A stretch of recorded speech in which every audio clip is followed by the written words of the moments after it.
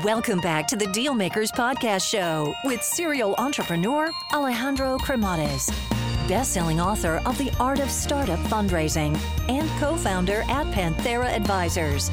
In this podcast, we ask our guests about their successful acquisitions and financing rounds.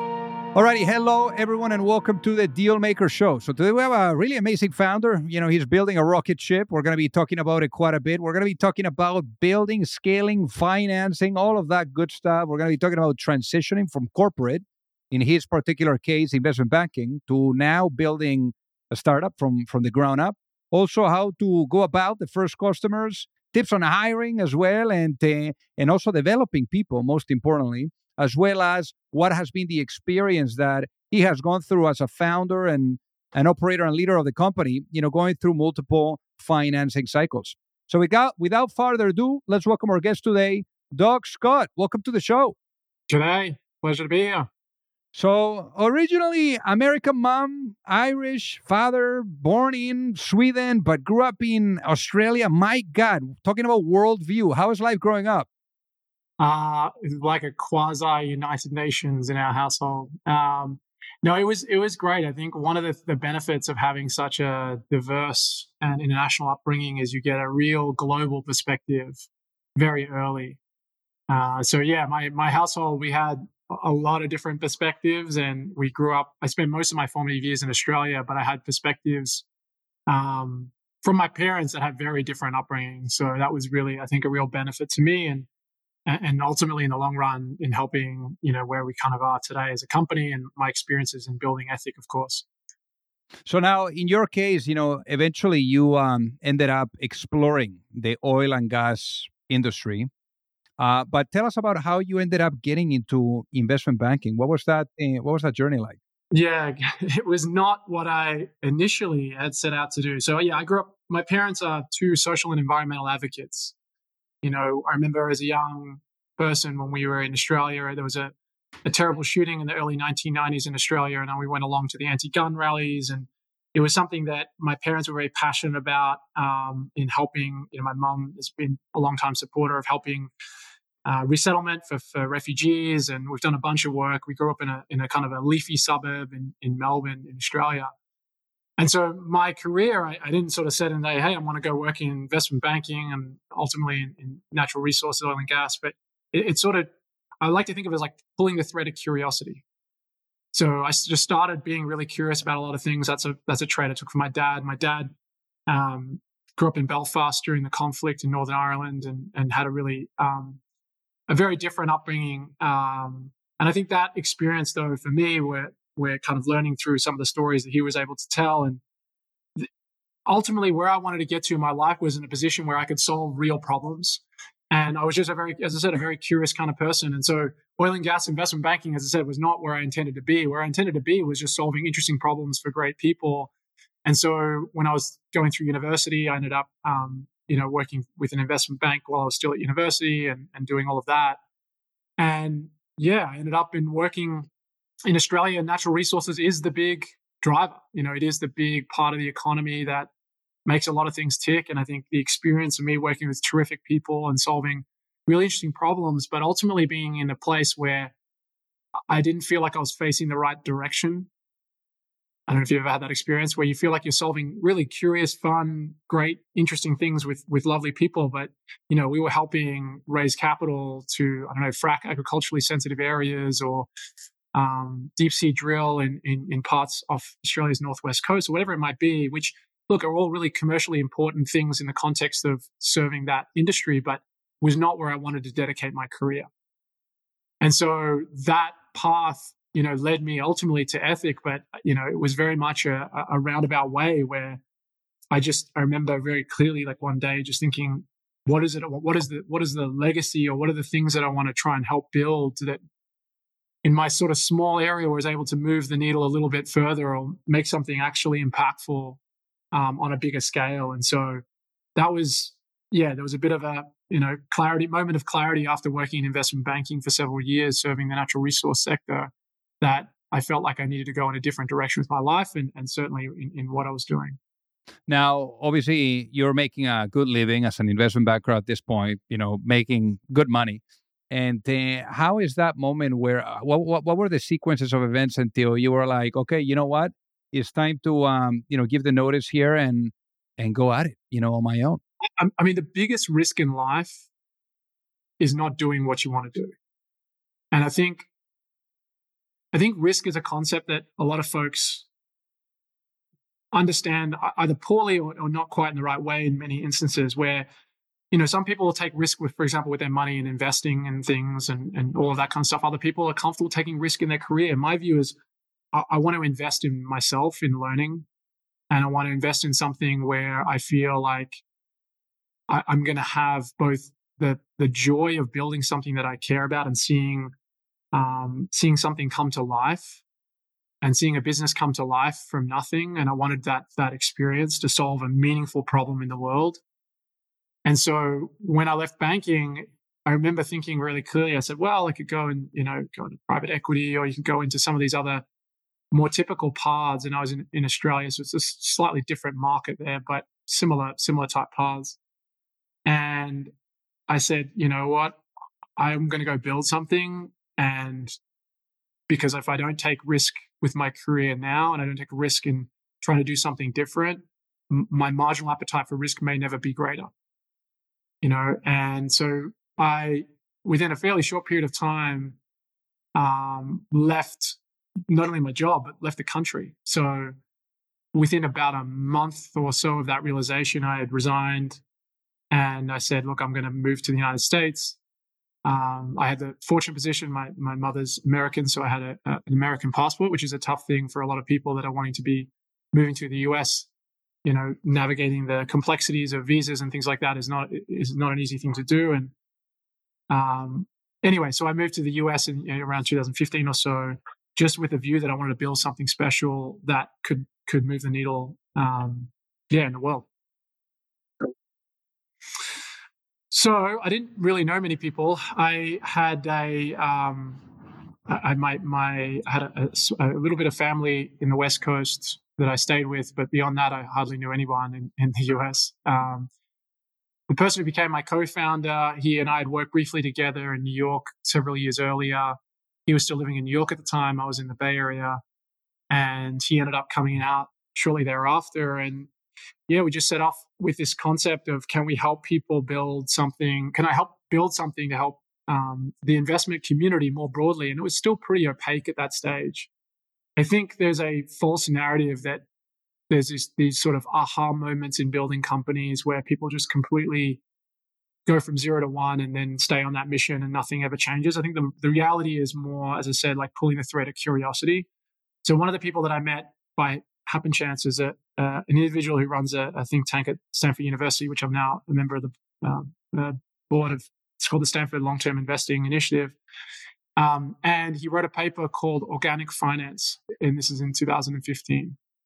And with it, the metaphor was ultimately trying to create a parallel to what happens in food, where the commoditization of food and all of the different ingredients that get blended into the things that you eat, that same metaphor actually applies in financial services, where the increasing commoditization and structuring and structured products and all of these different things which serve an important purpose mean that you're further and further away from the actual underlying investment that you're making. And we felt that was a metaphor for something that we wanted to build. And so we set out, and that was really the genesis in some ways of Ethic, where we set out with this view of, can we help people make more informed decisions around how they're investing? Can we help people understand the second and third order consequences? And what the area that we primarily focus on today is in the sort of index passive investing ecosystem, where in 2000 there was 1 or 2% of total assets under management in the US was invested this way. That's over 50% now. And so what ends up happening in that world is you're investing in index funds, which have an important risk return characteristic in part of most portfolios.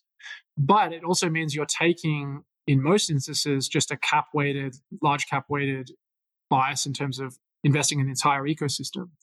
And what we thought was, well, there's a lot of second order consequences around that. Can we help people make more informed choices? Can we help them build investment solutions based on the issues and causes important to them and important to the world in building something. So something very personalized and something ultimately they felt was more sustainable. And so that organic finance metaphor, where you're helping draw in parallels in the food sector and agriculture into in investing, where you're thinking about everything from fees to sustainability practices to factor exposures to everything, you're helping create something that is much more transparent. And so that was, as I said, the early beginnings of Ethic. Going from there, it's really saying, okay, well, we need to. I often think about scaling companies as like graduating to different problems. Like the first problem is, what problem do you want to solve? Who do you want to solve it with? Can you put together sort of a minimum viable product, something that can prove out the hypothesis? Can you then, convince one customer or two customers that this is actually something that's going to, be, in our belief, materially more advantageous than anything that's available? Can you then raise some money to be able to, to scale that to a niche small team? Can you then build a team of teams, et cetera, et cetera? And so, once we had a clearer picture of the problem we wanted to solve and who we wanted to solve it with, it was about, hey, can we build something to show that, to prove out that hypothesis, and then can we also raise some money to help that accelerate a little bit further down the path? So I guess for the people that are listening to get it, what ended up being the business model of Ethic? How do you guys make money? So we are the best way to put it is we manage capital on behalf of advisors and institutional investors. So our model is to build personalized investment portfolios that are centered on the issues and causes important to investors and to the world. And so our business model is centered on assets under management. So we act as a fiduciary on behalf of our clients, where we're building them portfolios and then managing those portfolios. We serve the advisory community and institutional community today, as I mentioned, primarily intermediaries model. So we are working on behalf of clients who are then working on behalf of clients. So kind of a B2B2C type motion. And we've built infrastructure that allows us to be custodial agnostic. So you can work with any type of custodian you're working with. So some of the big major custodians here in the US. And then we'll build individual portfolios. So those portfolios consist of individual equities. So we're not investing, it's not investing in funds. You're actually building what's called separately managed accounts. And we are really, a lot of what we try to help frame our problem statement is not just building really customized portfolios, really personalized portfolios, really sustainable portfolios, but also how do we help build the entire user experience and client experience that helps an advisor more deeply connect with their client, or help a consultant more deeply connect with their client. And that is quite a complex problem. And so that's, in a bit of a nutshell, how the business works. And it has been the same way since the very early days of Ethic. Hey guys, so pardon the interruption here. So I got to tell you that, for those of you that are either looking to raise money or you're looking to get your company acquired, you don't have to be alone. There's a lot of psychology that needs to be blended with strategy, with methodology, with process. And it's very hard. And already doing your business alone is super, super difficult. So I remember, back then when I was an entrepreneur, I kept really experiencing the challenge of either knowing or finding the right type of access to the right type of investors, or really understanding what was the right type of guidance, that would carry me through the process, whether it was with seeking money or with going through the acquisition. So that gap that I found being an entrepreneur is ultimately what pushed me later on when I met my co-founder at Pantera, Mike Severson, to really put together an advisory firm where we are guiding entrepreneurs and founding teams through the capital raising efforts, whether you are at a seed stage or at a Series A stage, or if you are going through the process of an acquisition and you are in small to mid cap type of cycle. So again, we would help you from guiding you and supporting you from A to C all the way to the end as an extension of your team. And there's no reason for you to do this alone. So With that being said, if you would like to find out more, feel free to send me an email at alejandro@panteraadvisors.com, and we would love to take a look at helping you out. And what was that journey to product market fit and to getting the first customers? Yeah, I mean, we definitely didn't come out of the gate. As I said before, I'm just a believer in curiosity and sort of meandering paths at times. But so the early days, we said, look, the first thing let's do is let's help people understand what they're investing. Let's build tools and transparency tools to help people know that, hey, I'll give you an example, like a client who cares about climate change, let's say, who's really focused on the climate crisis, maybe investing in an index fund like an S&P 500 and be holding securities or companies that may not align with those value set. But the first thing to realize that is you need to have that transparency into where you're investing. So one of the first things that we built was tools around transparency to help people see that, to understand where they're investing. So that was sort of the initial one. Then we said, can we help people then make better choices? And ultimately what better choices, obviously from our perspective, meant was, can we help people make a more informed choice to build something that's representative of the issues and causes that they care about in the way that they manage their capital? And so what we built is essentially an engine to personalize investments at scale. So you can sort of dial up or dial down sensitivity to underlying issues across the entire ecosystem on sustainability, on factor exposure, on tax management, on all types of different characteristics to help people then build something that's really unique to them. So I think this is an adage that most entrepreneurs will agree with, but if you're competing in a market and, we're competing against other well-funded, large asset managers, really some of the biggest in the world, you have to create something that you believe is 10x better than anything that's available. And that's what we did. And I think that's very much true in an industry where, I think the adage in technology, people talk about move fast and break things. That just does not work in investment management. You just cannot do that. You have to build things that are really, you have to build quickly, and they have to build in a place that are really unique, but you can't move fast and break things. And so that journey to product market fit was one where we felt like we had to create something and convince one client that it is a better version, and then the next client and the next client. And it was very much, to do things that don't scale. Go and understand exactly the pain points. Like, the issue isn't just building something customized. The issue is actually connecting more deeply with their client. So how do we do that? And that is reframing the problem. And I think that's where we've had a lot of success, is building not just great products, investment products in our view, but also really building investment products that are representative of the things that clients care about, and helping work through that with them. And so, some of our first customers and first clients who were great supporters, it was tough. It was always tough to convince them. We spent a lot of time building technology, as I said, because you've got to compete with highly sophisticated investors across the ecosystem. And so we built something that would stand up to institutional scrutiny from the very beginning, because that's what you have to do. You have to go through, due diligence processes with every single client, because you're working with sophisticated institutional investors and advisors.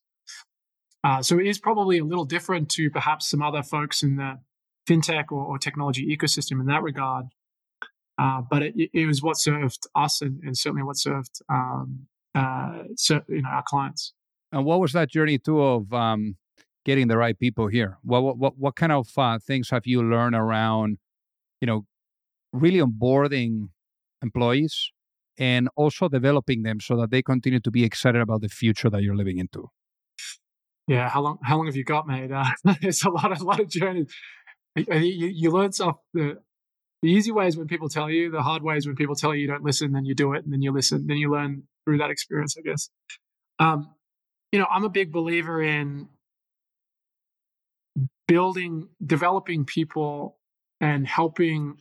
I mean, ultimately, building teams is a really hard thing. It's probably the most difficult thing that I think I embark upon, because it's such an imprecise science. You can go and speak to great entrepreneurs and company builders across the ecosystem, and you can get diametrically opposed advice on what makes a great team or what makes a great leader at different stages. But I think for us, I take it to the first principles, and at different stages of the company, it's looking for people that are curious, looking for people that are humble, looking for people that are mission driven, looking for people that are coachable. I think coachability is a skill that is hard because if everyone has something to improve on, I'm no exception to that. Everyone has something that they can get better at. And I think people who are embracing that mindset are the people that you want to surround yourself with. There's that old, expression of, you're the average of the 5 people you associate most with. And I think that is definitely true, because when you're building a company, you're spending all of your time doing that. I mean, it's, there's no work-life balance when you're an entrepreneur. It's the opposite of work-life balance, especially in the early days. And so for me, recruiting some of our early people, many of whom are still with us, 7, 8 years later, is always really challenging. But I think that the lessons I've learned I think that there's a framing, and I work with some terrific mentors and friends who are entrepreneurs and building big companies. But this model of your task is not the task, but your task is the person. So reframing away from solving like a go-to-market problem or a product issue or whatever it might be to how do I help develop this person? How do I help put them in a position where they can learn quicker, where they can have more ownership, where they can really take the lead? And I just feel like there's so many experiences where some of the things that I'm most proud of is the team that we've assembled and the people that have been with us on this journey and the people that will continue to be with us in this journey, both those today and future folks. And finding really, talent. And I think what's also challenging, where we're trying to promote a much, diversity, equity, and inclusion, and having a really inclusive culture, means you have to look outside your networks for people that you don't associate with. Because I think one of the easiest things to fall into is you just hire who you know. And while that can be a really helpful way to bring on people, it also just means that there are communities that you might not have associated with where there's exceptional talent that will bring something that's very diverse and different. And I'm a big believer in that as well. So I've had so many lessons at helping build people and recruit people and help develop them and help them take more ownership and take more skill set. And I think that, as I said, the most difficult thing that I do, because it is such an imprecise art form, I would say. And talking about people here, to double click, also, you guys have raised quite a bit of money. How much have you guys raised to date? All in, we've raised in venture funding around 100 million. So as we're thinking about 100 million here, what would you say is the biggest lesson that you've learned when it comes to raising money? There are very different lessons you learn at different stages of the company's development. So there are plenty of lessons in the fundraising itself, which is all around relentlessness and grit and all of those important attributes. But I think working with investors is the biggest thing is you have to empathize with what they care about. So at a seed stage or a pre-seed investor is markedly different from a growth stage investor. So unless you have a clear picture of what the different investors' motivations and what their cares are, it's going to be very hard to raise capital. And that is something that I think we've done quite well, where we really understand, and we've done a good job at building a diverse cap table with different types of investors, fintech investors, some of the big, large financial services investors, impact investors, traditional venture investors. And each of them have different things that they care about. And so for me, that's really important, because once you understand what someone cares about, you can then help understand how to translate the things that you're doing in service of those things. And it's easy to put investors into categories of there are these kind of investors and those kind of investors, but ultimately it's the people at those funds or the people at those venture investors, and you got to look with it. And because of that sort of lens, one of the things that we've really tried to do is look very long term with partners. If you bring up an investor on the cap table, they're going to be with you for the most part for the entirety of the ride. So you've got to be really clear that those are the organizations, those are the people that you want to partner with. Obviously, vision, when you're thinking about partnership, is a big one. So imagine if you were to go to sleep tonight and you wake up in a world where the vision of ethic is fully realized. What does that world look like? For us, we believe in a world where sustainable investing is the norm, where people consider sustainability factors in the way that they're investing, with a view that it's just facilitating a more inclusive and resilient form of capitalism. So where people don't consider traditional investing and sustainable investing as two separate things, as actually it's all just one thing. It's just a more informed approach to invest. And that's what we're trying to help build at Ethic, is how we can help people understand and investors understand that investing sustainability is ultimately a really strong way, in our belief, of course, a strong way to invest. And that these issues, look at things like the climate crisis or some of these other major issues, not considering them is a massive risk in the way that one allocates capital. And so that is the direction that we're facing. That is really our North Star. So we're talking about the future here, but I want to talk about the past, but doing so with a lens of reflection. Imagine I was to put you into a time machine and I bring you back in time, perhaps to 2015, that moment where you were touching, U.S. soil. And let's say you had the opportunity of, having a sit down with that younger self, with that younger dog that is now in New York City. And you're able to give that younger self one piece of advice for launching a business. What would that be and why, given what you know now? The biggest piece of advice I would give would be around humility.